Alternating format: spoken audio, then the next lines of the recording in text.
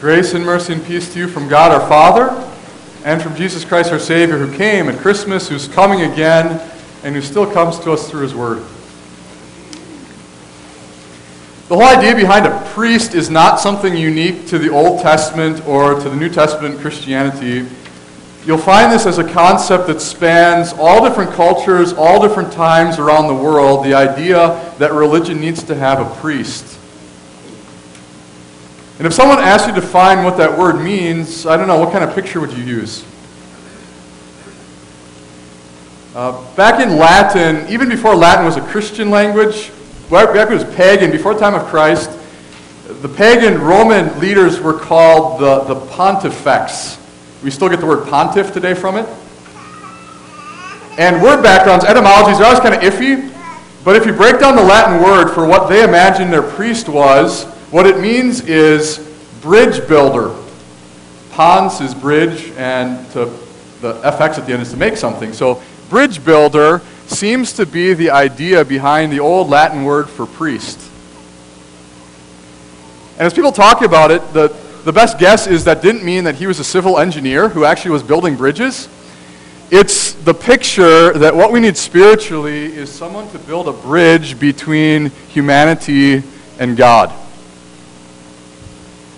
And so if right now you get a picture of a bridge in your mind, for me it's the Royal Gorge Bridge out in Colorado. I don't know which one you imagine. But that one, you got these rocky outcroppings, and there's like this 1,000-foot just chasm in the middle, and people have built a bridge now across the chasm. And spiritually, there's truth to that. And not just Christians have recognized this, that there's something the matter between us and God, like there's this huge divide where there's no way I can cross from my side to Him, and how even can God come from His side to me? And if you picture a priest as a bridge builder, then the idea behind a priest is the priest has to have one side very firmly set on the human side of it. He has to know people. But on the other side, the priest needs to have this connection with God, and then the priest spans that chasm caused by sin so that things can go between people and God. From people, that everything's made right. Usually, across religions, there's some kind of sacrifice that has to be offered to God to make up for what everyone knows is wrong. Prayers also go from the side of people to God, and crossing the bridge the other direction, God's blessing, the things we need the most, come from God to us, and it comes through this person who's called the priest or the pontifex or whatever that culture and language picks to describe the person who is an intermediary between people and God. And so far I'd say that's a fairly good picture. There are things in other religions that catch a little bit of the truth. In this case, it's someone has to span the gap between me and God. But where all these cultures around the world screw up is, how is it, what does a priest need to do to be the bridge? And here you can maybe think through how this has turned out horribly. I think of pictures I've seen of Aztec priests in Central America sacrificing humans as their way of trying to bridge that gap with God. Even in the Bible times, there's this god named Molech where they would sacrifice kids. It's like, oh, is that really what a priest ought to be? Our culture is more the opposite. Our culture, I'm afraid, goes the other extreme of saying there is no chasm. Either because there is no God or because God is my buddy, and so there is no gap between me and Him. Why would I need anybody to help me in my relationship with God? But now you open up the Bible, and starting in the Old Testament, there is again the idea of a priest. The Hebrew word is kohen, so that's not the word priest. Kohen is the Hebrew word for it. And back in the Old Testament, God set up as part of the worship life of His people someone who would be the priest. And the day that the high priest began his office, it started out with some olive oil being poured on his head. The name for that is being anointed.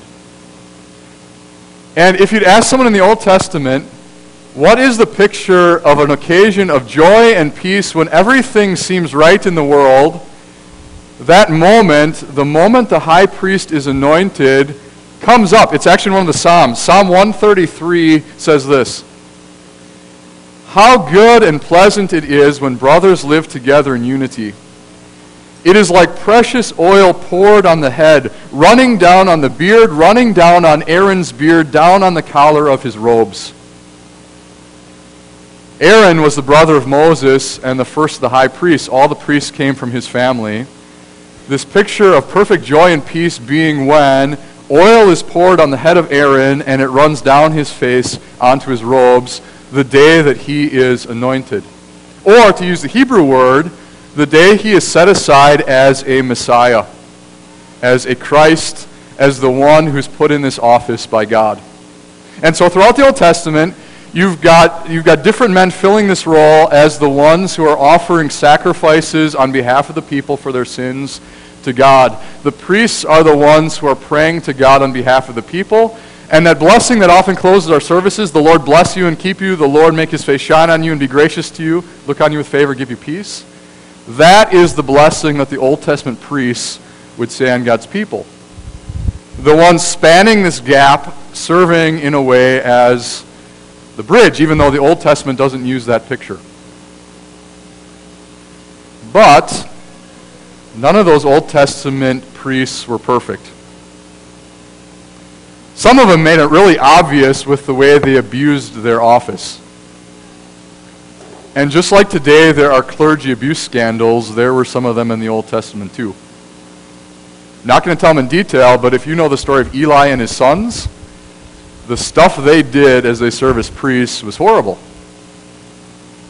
And even if the man who was anointed as a priest did an outstanding job and did everything and had a genuine faith and served the people the best as he could as their priest, then he died. And who knows who's going to come next? By the time of Jesus, this one who ought to be spanning the gap between people and God as a priest, it had devolved more into a political position in the power plays that were happening with the Roman government. So being the priest was never what it was intended to be. And so part of the hope of God's people in the Old Testament is that there's not just going to be a priest or a priest and a priest and a priest and a priest as they follow one another in succession, but there would be the priest, wrapped up into not just a Messiah, but the Messiah. The one who's going to come and be prophet like none other, king like none other, and priest like none other. And now before us tonight is one of the key passages in the Bible that claims Jesus is that one. He is the priest who brings us to God like no one else ever could. He is the one who's perfect and whose priesthood lasts forever. So, if you're not there right now, turn back to page 5.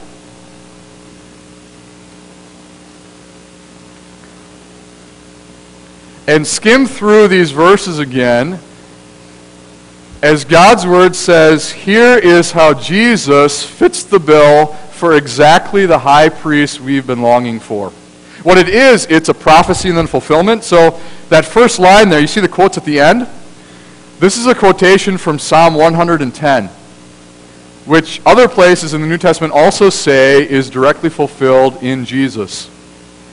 And if you look at that first line, what it is this is in the Old Testament, God the Father speaks to the Messiah and says, the Lord has sworn and will not change his mind, you are a priest forever. Speaking to the Messiah.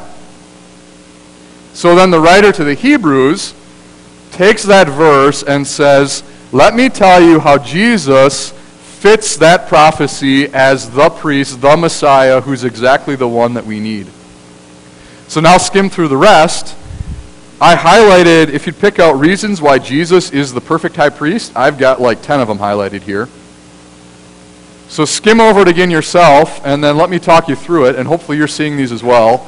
Why is Jesus the priest who stands out as different and better?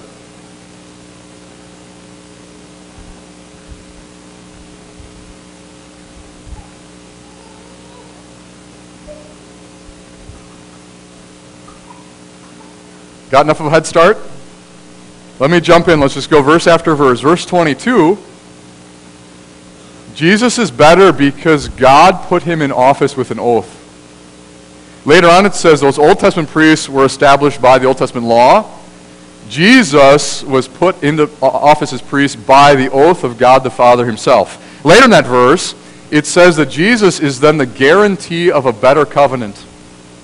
The covenant at the time of Moses was two-sided. I will be your God if you keep the law. The problem wasn't with the covenant or with God. The problem was God's people kept turning away again and again and again. They broke that covenant. And so every time we celebrate the Lord's Supper, Jesus says, this is the new covenant in my blood. And Hebrews picks up on that. The covenant that Jesus brings is better than the covenant that those Old Testament priests could bring. Next verse. Here the contrast is that in the Old Testament there were many priests. And the reason was because they kept dying. Which isn't surprising. That's what happens to us as human beings. But go to the next line, verse 24. How is Jesus better? Jesus lives forever. Here's where Easter comes in. Jesus died too, but then he rose from the dead, and he's never going to die again. And so in the Old Testament, there was priest after priest after priest, many priests, but Jesus rose from the dead on Easter, and so we will never need a priest again. He lives forever, and therefore, end of verse 24, his priesthood is permanent. All these other human priests, they were temporary. Jesus, who's God and human at the same time, his priesthood lasts forever, permanently. Next verse, verse 25. Therefore, because that is true, Jesus is able to save us. You see the word there? Completely. Not that the Old Testament priests were bad. God had set them up. They were doing what he'd given them to do. Could they completely, both in terms of the entire sacrifice and forever, could they completely save people? The answer was no. The blood of animals does not take away sin. Those things were pointing ahead to the blood of Jesus. So you've got all these priests in the Old Testament who are able to serve, and God used them to save people, but to save completely, Hebrews says that really is only true of Jesus Christ, the one Messiah.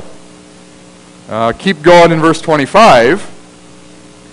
Who is Jesus able to save? Those who come to God through him.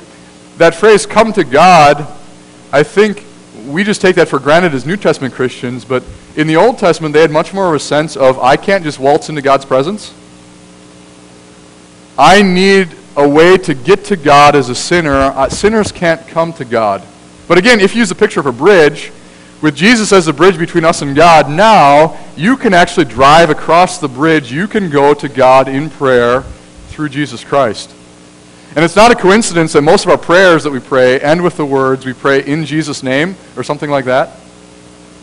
Because part of the role of a priest is to offer prayer for the people. And without Jesus, how could we go to God in prayer? But verse 25 says, Jesus is able to save now those who come to God through him. And not just he's the one that we go through to pray to God, but the next line says, because he always lives to intercede for them. If you look at prophet, priest, and king, these are not just things from the past. The Bible talks about Jesus still speaking through his pastors and teachers, through his church today.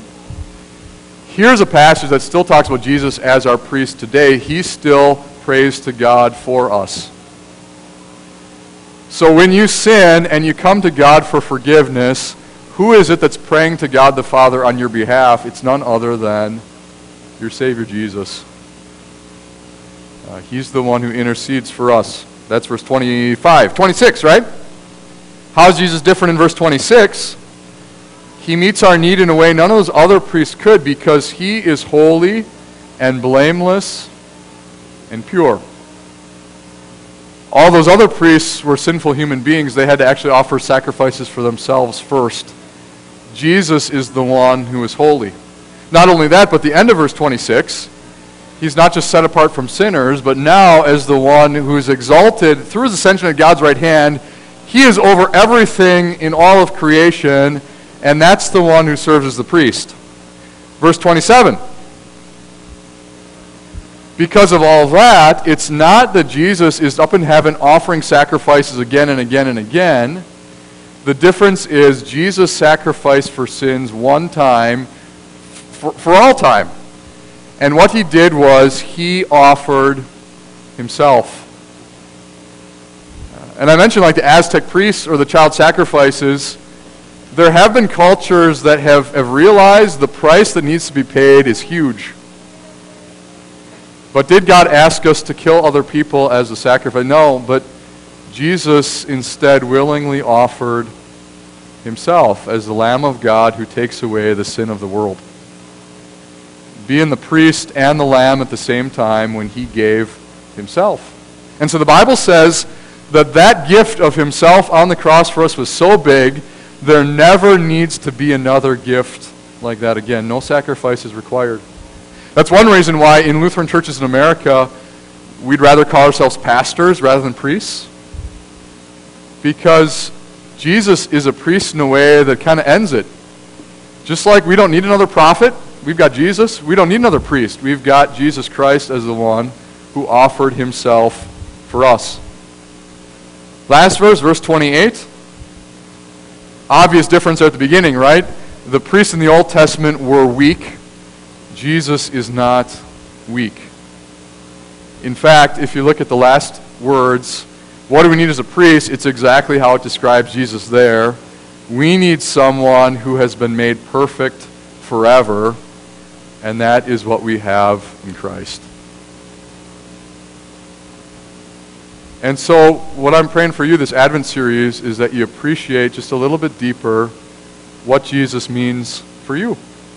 And there are different ways you can say that, but if you look at it in terms of prophet, priest, and king, that's one good way to summarize it. Last week, Jesus the prophet, I look out in this world and people are longing for the truth. Everyone claims they've got their opinion, they've got their take on it. Jesus is the Word of God who preaches the truth to us. We need that in him.